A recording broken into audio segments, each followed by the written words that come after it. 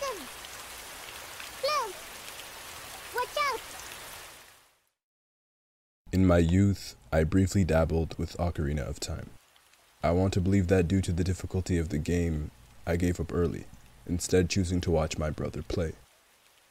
As I got older, I always had a faint memory of two moments in the game: the Master's Sword and young Link's home. But there was some sort of magic about the lore and the land of Hyrule that I had always remembered, which had me wanting to fully explore the game for all that it was.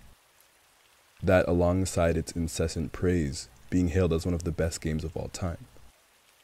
So about a month ago, I bought a Nintendo 64 and booted up Legend of Zelda: Ocarina of Time, my very first Zelda game for the first time, technically.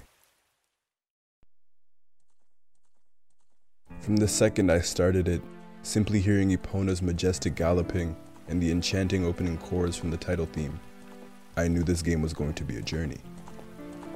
Ocarina of Time really instilled a sense of a classic adventure into me, following a hero's journey who needs to save his world from corruption. The lore of Hyrule felt rich, and I particularly enjoyed the mythos surrounding the Triforce and the Six Sages, and the theme of time really stuck with me. Ocarina of Time follows the hero of the series, Link, as young Link receives his call to action by the Great Deku Tree, a cursed and dying tree who was cursed by Ganondorf, the big bad of the game. The Deku Tree tells Link that he must fulfill his destiny and save Hyrule. And first he must visit Princess Zelda. He is given the quest to find the spiritual stones, which are the keys to the sacred realm, where the Triforce is stored.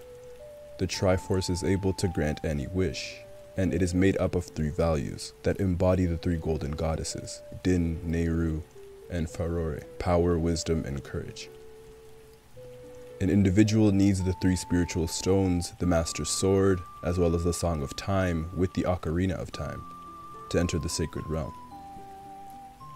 So Link ventures around Hyrule, visiting Kakariko Village, Goron City, and Zora's Domain, and Link makes many friends along the way.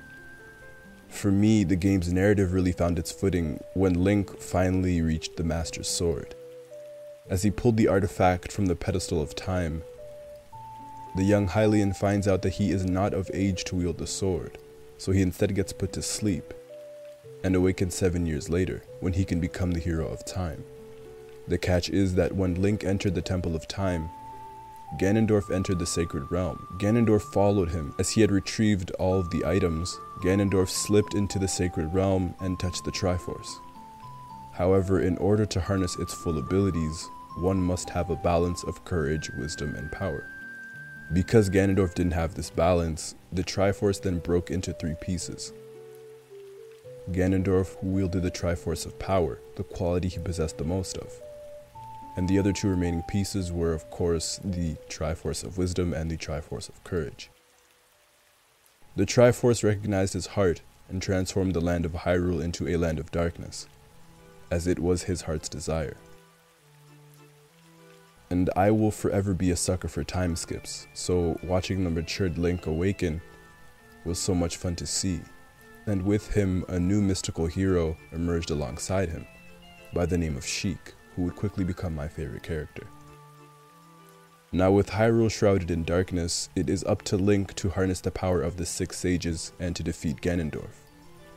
In this time, Link visits the Forest Temple to awaken Saria, the Fire Temple to awaken Darunia, the Water Temple for Princess Ruto, and finally Impa and Naboru, who are the keepers of the Shadow and Spirit Temples. And Rauru, who woke Link up, was the Sage of Light. As Link finished awakening all the sages, the seventh sage emerges as none other than Sheik, who was actually Princess Zelda in disguise. She was not only the leader of the sages, but Princess Zelda also wields the Triforce of Wisdom, and Link wields the final Triforce, the Triforce of Courage.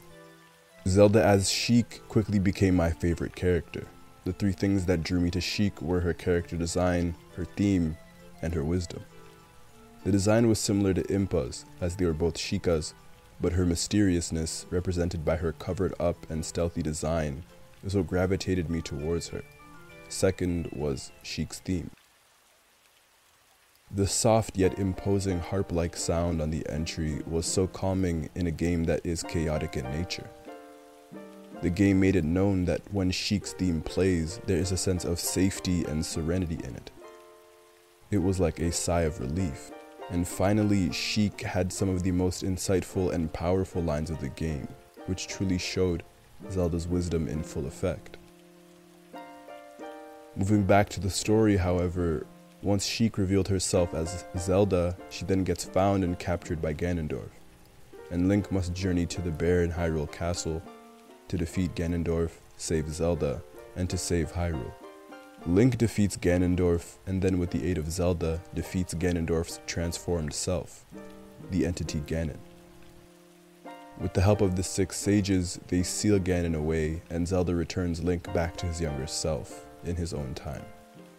And at the end of the game, young Link would meet Zelda once again in Hyrule Castle. And I don't know why, but I expected the game to let me free roam around Hyrule.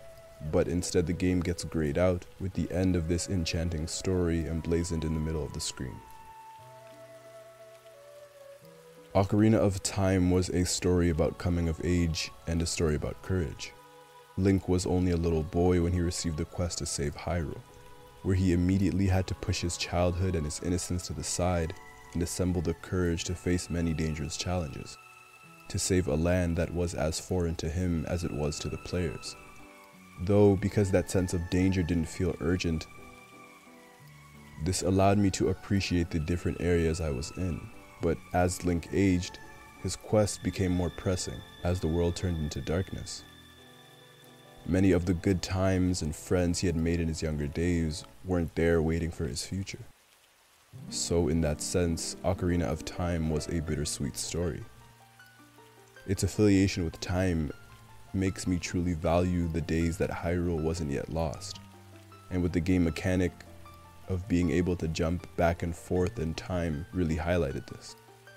After spending a long time with the older Link, being able to go back to the Temple of Time to turn back to Link's younger self resonated with me. Because in that time, I went back to Lon Lon Ranch to see Malon and her father, Goron City and Zora's Domain were populated, and the market was full of life. And with that, introduces one of the thought-provoking quotes made by Sheik. The flow of time is cruel. Its speed seems different for each person, but no one can change it. A thing that doesn't change with time is a memory of younger days. In adult Link's land, it is plagued by Ganondorf's malice. Malon is imprisoned in Lon Lon Ranch. Both Goron City and Zora's Domain are empty. Link's friends back home in the Kokiri Forest can't even recognize him. The market is a barren wasteland and the princess is missing. And I remember after Link's awakening, being eager to go and see how everyone has grown and changed. And to find these places desolate and empty was sad. But that memory still exists with Link. And while he can always go back and relive it, he can never change his past, but that good memory can never be changed for exactly that purpose. It is meant to be there as a stagnant memory, and a reminder that his future can be changed, that he can never forget those times. Through hard trials with adult Link, he is able to find his former friends who have grown in their own right. Particularly Princess Ruto, the once bratty princess in her old age, has now changed. And to that, Sheik says the following: "Time passes, people move. Like a river's flow, it never ends. A childish mind will turn to noble ambition. Young love will become deep affection. The clear water's surface reflects growth." Time has changed not only the world as Link knows it, but the people inside it too. Link's ambition was unwavering, but those around him have grown nonetheless. Ruto has now become guided, and her love that she had for Link 7 years prior was now even stronger. And this quote by Sheik accurately and elegantly described the flow of time. And the final Sheik quote I will look at is before she plays the Bolero of Fire. "It is something that grows over time, a true friendship, a feeling in the heart that becomes even stronger through time. The passion of friendship will soon blossom into a righteous power. and through it, you'll know which way to go. Ocarina of Time is a lonely game. It's the lone hero running around trying to save Hyrule. While he definitely has a lot of help, you spend the majority of the game in silence and in solitude, while accompanied with a beautiful soundtrack.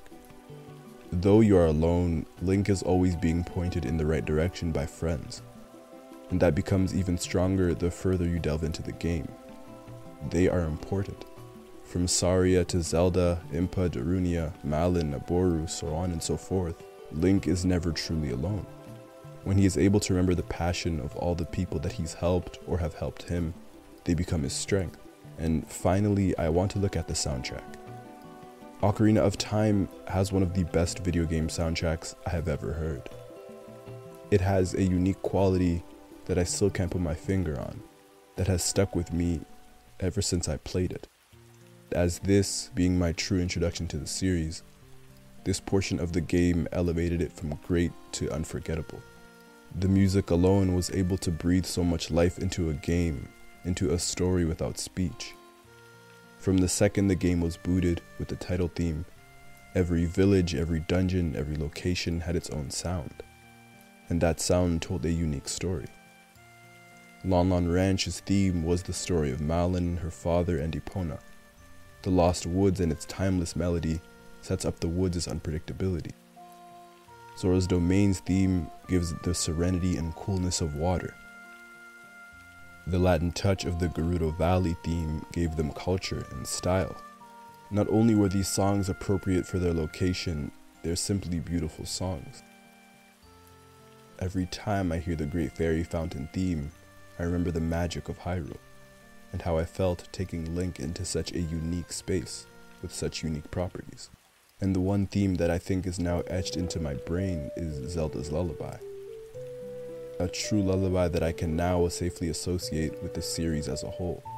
A lullaby that brings feelings of safety and the calm elegance of a royal family all in one. As told by Vincent E. Rohn, the harmony of the lullaby is a fitting, deliciously unassuming tribute to the complexity of the princess. The addition of the ocarina makes it clear that in the land of Hyrule, music has special properties.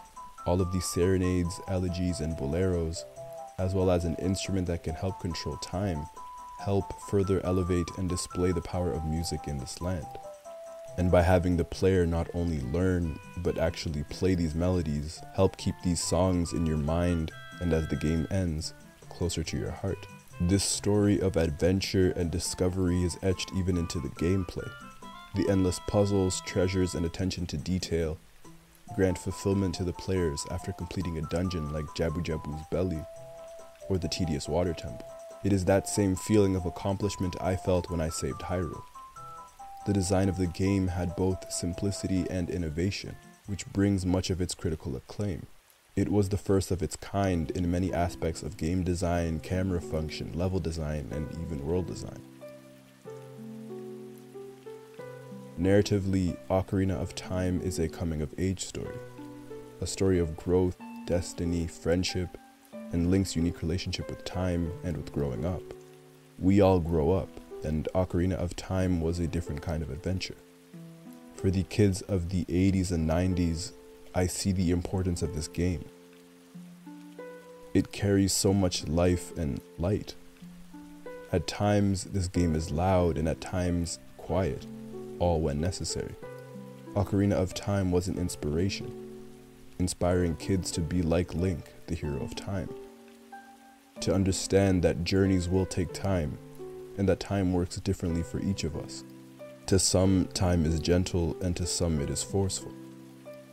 Those kids would soon find out that memories of their younger days in the land of Hyrule will never be forgotten. Most of all, I think this game inspired these kids to have courage. For those who are courageous are the ones who succeed. Like Link, courage is silent. It is not spoken. Rather, it is an action that we must consciously perform every single day.